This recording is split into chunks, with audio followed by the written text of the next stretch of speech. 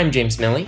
And I'm Alex Mito. And this is The Artist Business Plan, your favorite weekly business podcast for artist entrepreneurs, hosted by Superfine Art Fair.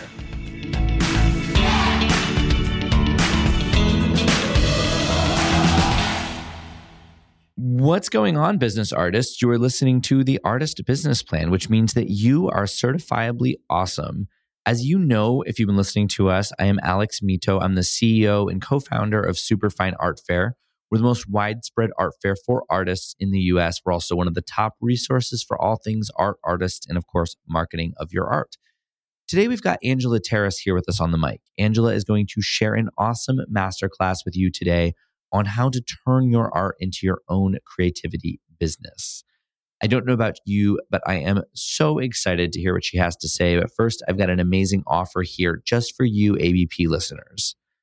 Artists, have you ever felt anxious, alone, and not sure about the next move for your career?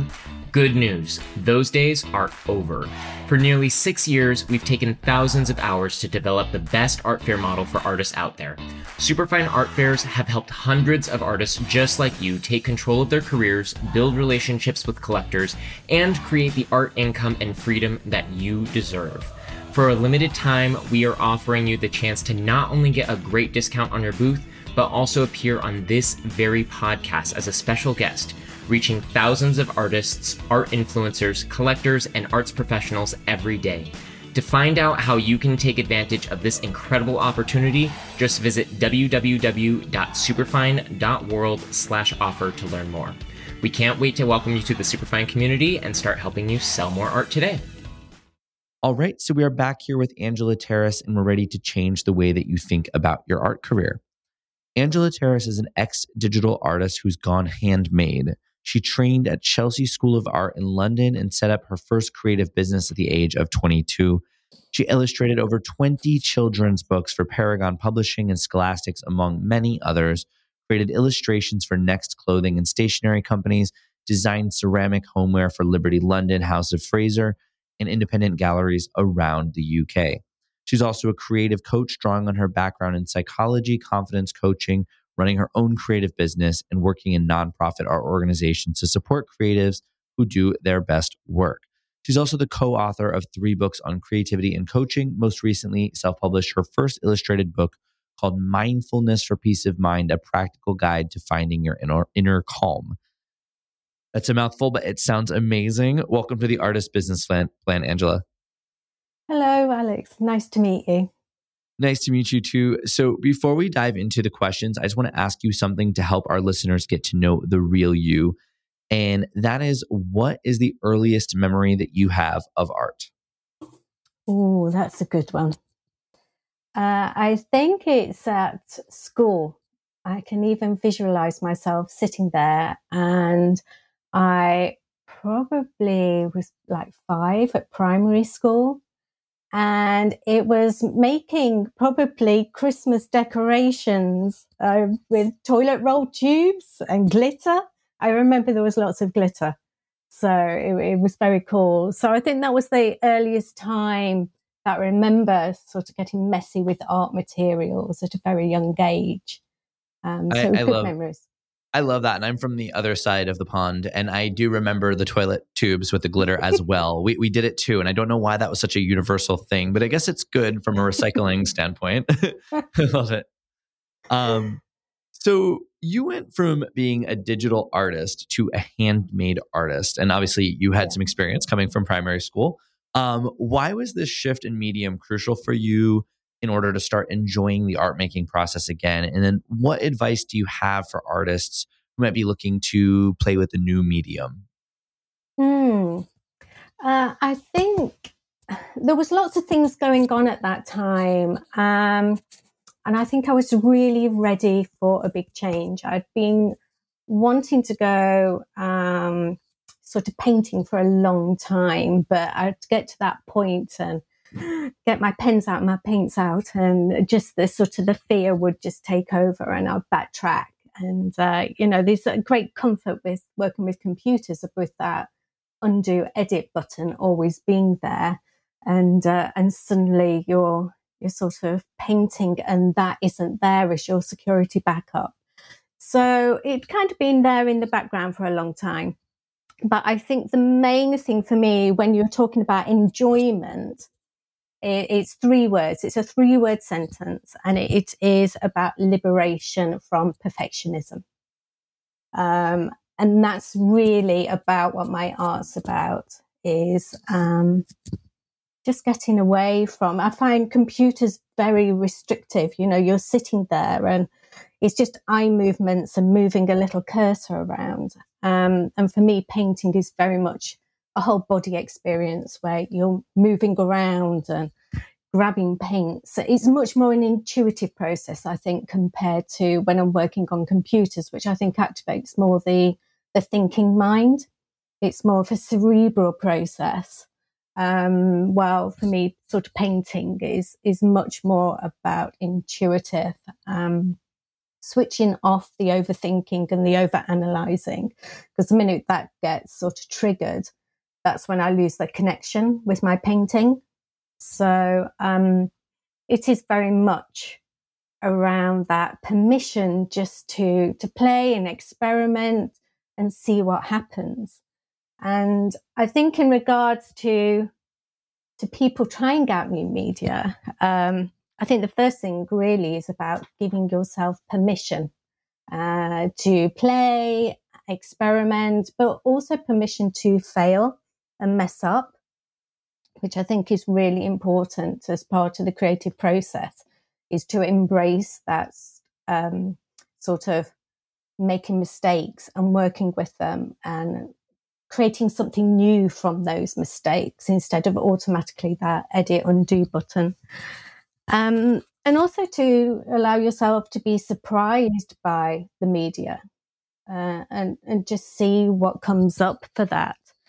And the most important thing is to actually set time aside to do that. A particular time that you're practicing, experimenting, playing, and also your response to that material as well. You know, are you actually really enjoying that material? And if you're not, it's move on to another material that you might find that's more satisfying and you're really connecting with. I love all of that. And I want to just underscore 2 things that you said that I think are really interesting, which is liberation from perfection and permission to fail, right? Because, you know, we have a saying that I really love, which is more is lost from inaction than wrong action. So sometimes you just have to give yourself that permission to fail and just take those steps, liberate yourself from this quest for perfection and just do it. I mean, it's a little bit cliche, a little bit Nike. I hope they don't listen to this, but you know, really just like, you know, like doing something and choosing to experiment. And if you don't like something, put it down and try something else. I think that's an amazing way of thinking about it. I also love you just drawing the comparison between digital and then physical creativity, like using paint or whatever other media. You know, I haven't really heard it explained that way, and I really appreciated the way you explained it. Like one being this sort of cerebral pursuit, like in front of a computer, and you're literally just using. I mean, the amount of muscles we use to use a computer, it's crazy. But you end up getting this crazy muscle tension all over your back, but like your actual finger is the only thing that's moving. And you know, that's kind of crazy because if you're in a studio painting or building a sculpture, when you're like walking around, grabbing things, like there's a lot going on and you're walking around. And so it's like, you know, it's such a different experience. And like you said, it's much more like fluid. It's something that you're just kind of, what was the word you used to describe? Because I like that for painting. And I think it was more intuitive, embodied as well. Yeah, intuitive. It's like a physical response to what you're creating. I think I really like the textures that you get. Well, on a computer screen, things are flat. Even though you're creating textures with the brushes you use, it's still flat. While with paints and chalks and materials and collage, you're creating a 3D. You can see it. You can see the depth of color and how things play off more than with on a computer screen. I love that. And I think it's not an indictment of computers. There's such amazing technology out there, but just to be able to get out there and be tactile is so important right now, especially. So what inspired you to start your own creativity business at such a young age? I have here it was at 22. Can you tell us about that? Yeah. I think, to be honest, I didn't think it just was automatic. It didn't dawn on me that you kind of left college and went and got a job and did something different. It just never dawned on me to do anything differently. It was just, yeah, I'll go and do that. That sounds a good idea. That sounds fun. I'll go and do it. There was a process into it, I suppose, to get that to happen. I left art college, and I did have a part-time job. I was working as a mural artist for East London Borough Council, creating large mosaic murals. And while I was doing that, I was also going back to Chelsea School of Art, and I was making ceramics. And I was really enjoying the process, learning ceramics, about glazes, creating sort of nice homeware pieces. I was really enjoying it, and there were really lovely people there. And after a year, our funding was cut, and we were let go. And it was just, right then, what am I going to do? And as I said, it just didn't dawn on me to go and get another job. It was just, well, I'm enjoying making ceramics. I'll just see if I can sell them and see what happens from there. I also applied to, over here we have the Princess Youth Business Trust, which was set up by Prince Charles about 50 years ago for supporting young people. When I applied, it was under 25 years. Now I think it's up to 30, to support young people in setting up their own businesses. And that really sort of set me on a good pathway. I got a grant of £3,000 that I had to pay back. I was given a business mentor that helped me for the first 6 months. And I think that's where my love of mentoring and coaching came from, is from that experience with a coach who was a really gorgeous, lovely man. He was so patient with me. He probably, I don't know what he thought of me at all. I had no business sense at all.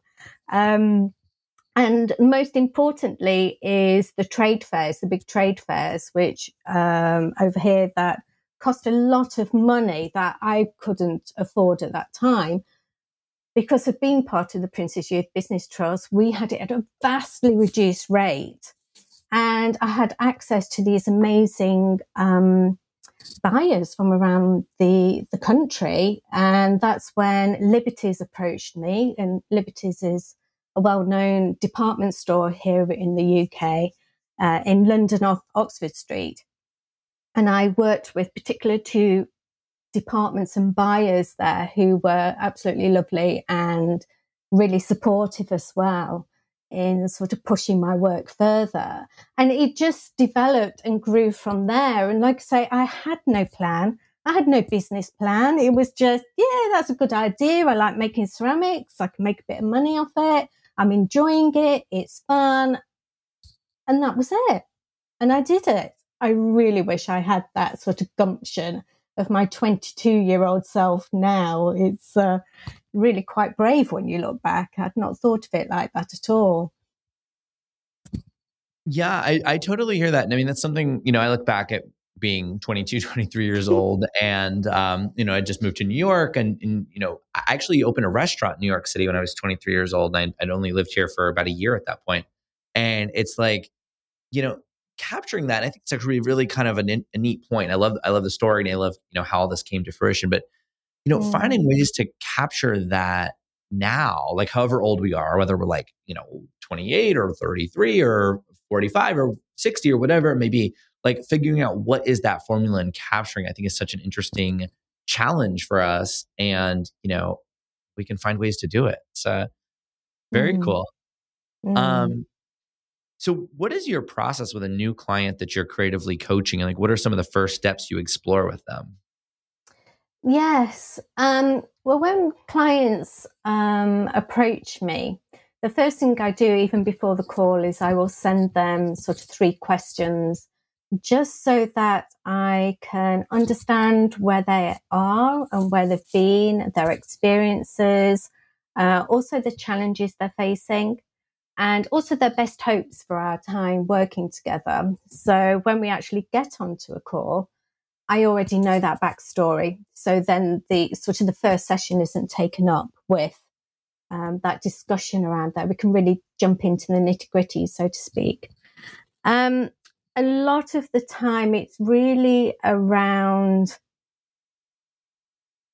finding out their best hopes, but also what they want instead of what they've got right now. Because when people come and asking for help, they want something different. And sometimes it can just take a little bit of questioning and sort of drawing out what is it exactly the details, because we tend to overgeneralize a lot of the times, like, I want more confidence, I want more happiness, which are a very broad spectrum. And part of the process is actually to sort of really find out what is important about that to you, and detailing it down. So if I can start imagining what they're describing, it then means that my client can start imagining it. And if they can start imagining it, it can start becoming reality for them, because they're mentally practicing what they're going to be doing. So it doesn't become a huge mountain to climb. It's like, oh yeah, I recognize this. I'm familiar with this, because it's a bit like the sports psychology where people are visualizing and mentally practicing the actions to where they want to be. And that's kind of the process and the start of the process of how I work. I love all of that. Guys, you're going to want to go back, listen to this question specifically, and take notes. But we have to jump over to a message from our sponsors. We're going to come right back and hear what Angela is going to tell you, but what you want to know about lessons in money making, creativity, and much, much more right after the message from our sponsors. New York City, San Francisco, Los Angeles, and yes, Miami. These are just a few of the places where you and your art can meet your next collector when you take the next step and exhibit with us at Superfine Art Fairs. For nearly 6 years, we've taken thousands of hours to develop the best art fair model for artists out there. Superfine Fairs have helped hundreds of artists just like you take control of their careers, build relationships with collectors, and create the art income and freedom that you deserve. For a limited time, we're offering you the chance to not only get a great discount on your booth, but also appear on this very podcast as a special guest, reaching thousands of artists, art influencers, collectors, and arts professionals every day. To find out how you can take advantage of this incredible opportunity, just visit www.superfine.world/offer to learn more. Don't miss the chance to be a part of the top business artist community in the world. And we are back. So, Angela, you have co-authored books on creativity and on coaching. What is the most valuable lesson that one can take to succeed as their own business? So when it comes to business, I think there's two aspects to this. One is obviously is kind of the business aspect. I think you've really got to fall in love with running a business. I love running a business, especially with it being a creative business, but I actually am really proud of running a business. And I think that's really important to feel that you're proud of it, and that you're passionate about it. And the other aspect is, success means something different for all of us. What's successful for me might be very different to you and to somebody else. So understanding your why you want to do it is really important, because that gives you, it's like solid roots or solid foundation that you can keep on coming back to. So, when maybe self-doubt starts coming in, or maybe somebody's been really super critical and judgmental towards you, or maybe a contract hasn't come in as you'd wanted, and you start to doubt yourself a little bit, you can always come back to what that why is, and it can help you refocus, recenter yourself and go, yeah, this is why I'm doing it. And that then keeps you going, and that momentum to keep going. I just want to underscore one thing you said, Angela, and that's understanding your why, right? Because I mean, that's so vital for anything, whether it's like the art you're making, how you're positioning yourself as an artist or as a creative professional, whatever it is. But really being able to answer that why question is, I mean, I would imagine you agree. It's so, so important. So what would you say, like, besides answering the question of why, like what is one other step like someone might be able to take to really, break through some of those barriers that maybe are standing in the way of being as creative as they could be, either with their work itself or with just how they're positioning and selling their work?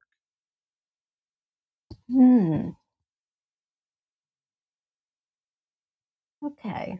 So I think one of the most important things when it comes to that is really understanding what creates self-doubt in yourself. And that can often is understanding your self-talk. And one exercise I do with clients often is when you're working, being creative, is to have a notebook and actually write down all the negative statements you're saying to yourself. And as you write them down, you can then actually process them. And these are the things that are often holding you back, and it's fear talk and self-doubt. And when you actually bring them up and start asking yourself, well, are these helpful towards my goals that I want and I've set myself? Do they support me as if I would be supporting a friend who was asking my advice around this? Are these thoughts actually true? And when you sort of become more objective about your thinking process, and then how that thinking process then impacts how you feel and how you act, then you can actually sort of break through and keep moving forward. You haven't got that unhelpful self-talk that's keeping you fear-based, and instead you then move into more of a growth mindset that propels you forward towards what you hope for yourself or your creative business or your creativity, and keeps the momentum going. I love that idea, and I love that strategy of taking these negative thoughts. And we know we all say them, and sometimes we tell other people, but a lot of times we're telling ourselves, which is even worse. We're telling ourselves, you're not going to get that promotion, you're not going to get that exhibition, whatever. I'm not going to sell this art, whatever it may be.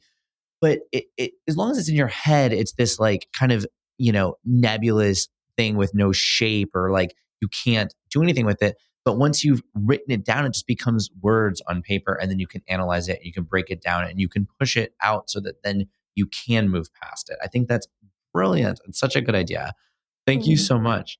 So Naked Money shares the truth about art and money. How can artists remove the shame around profiting off their work and take their business seriously to the next level? Yeah, that's such a good question, that one. I think it's very much, I think there's two aspects there. So if we look at the money aspect, I think, because actually, if you think of it, money is inert. It's just money. It's just an object. It's just a thing. It's our beliefs that we project onto money that creates the problem. We often have like, money, you must be greedy if you have money. You're not spiritual if you have money.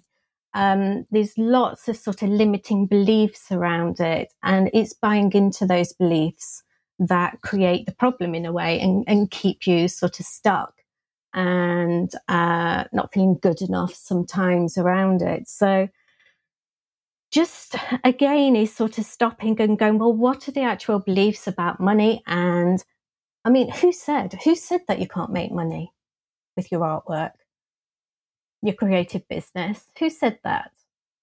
Who is this person that is telling you can't do that? I don't know who they are. Right. But, we kind of have these invisible people going around, sort of sitting on our shoulders, dictating, no, you can't do that. No, if you like that, you can't be creative. You can't be a fine artist if you're licensing your work. You can't do this. And it's buying into those beliefs. So money is just money. And it's about your relationship with money and changing it and changing your mindset around it and your belief system around it. So it doesn't have power over you. Go ahead. I was just going to say, I love that. I love the idea of like, of changing your relationship with money, not like the ability or basically removing the stigma around making it. That's a really great way. That stigma around making it. Yeah. Yeah. And that's often, it can be a societal thing that we've been brought up in this culture that, art is supposed to, maybe do it for free. You love your work so much, so why would you want to earn money from it?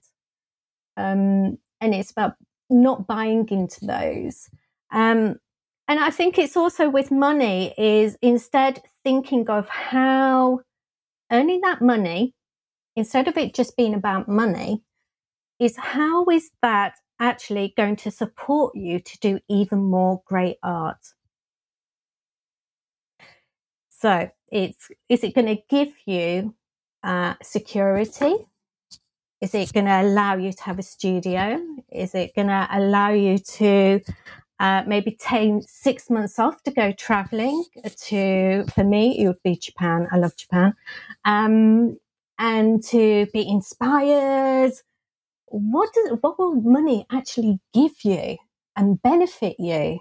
What's the positives of money?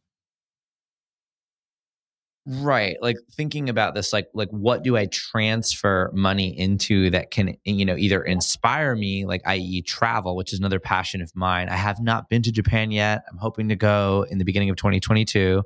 It was twice postponed with COVID. No.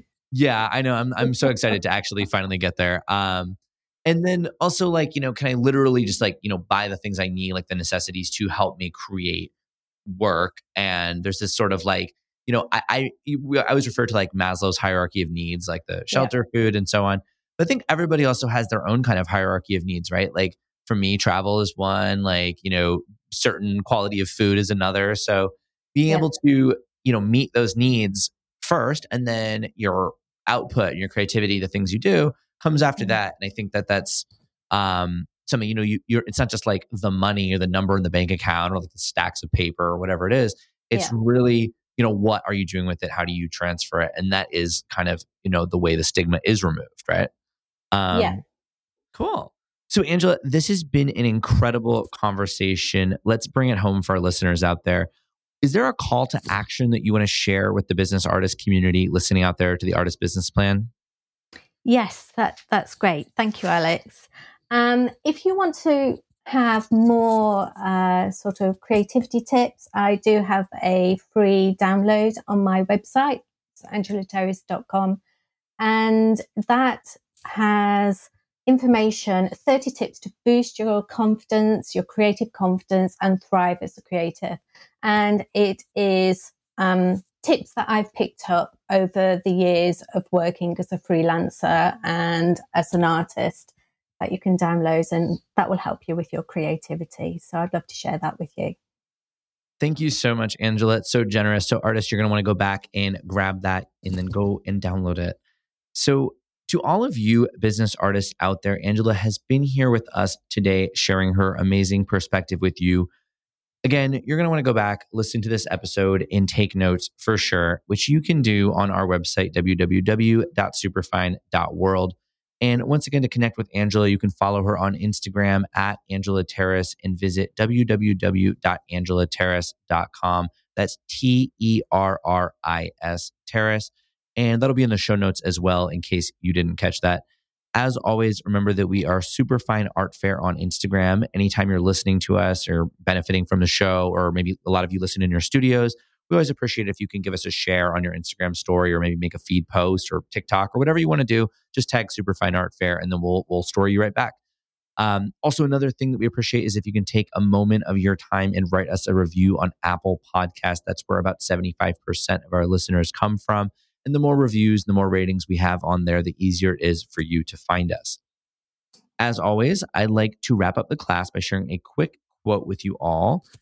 And today, the quote is, "Anything I cannot transform into something marvelous, I let go. Reality doesn't impress me. I only believe in intoxication and ecstasy. And when ordinary life shackles me, I escape one way or another. No more walls." That's Anais Nin. Angela, it has been such a pleasure having you with us today. Thank you for joining and for sharing your perspective with our listeners. And for that, we are so grateful to you. Thank you. It's been such a pleasure. The pleasure was all ours. Everybody else, have an awesome rest of your day. Remember to stay on top of your artist business plan, get out there and make it happen. Thanks for joining us for another episode of The Artist Business Plan, a weekly business podcast for artist entrepreneurs brought to you by Superfine Art Fair. Hosted by Superfine CEO Alex Mito and co-founder/professional artist James Milley, join us and leaders in the art, marketing, and business arenas each week for tips, tricks, and value bombs designed to help you thrive and sell more art. For more information on applying to Superfine Art Fair, as well as recordings of this and all of our past podcasts, just visit www.superfine.world. We love to hear what you have to say, so follow us on Instagram at Superfine Art Fair and shoot us a message to let us know you're listening. Looking for a more personal connection or want to exhibit at an upcoming fair? Shoot us an email at artistsmakingmoney@superfine.world and we'll get right back to you. That's artistsmakingmoney@superfine.world.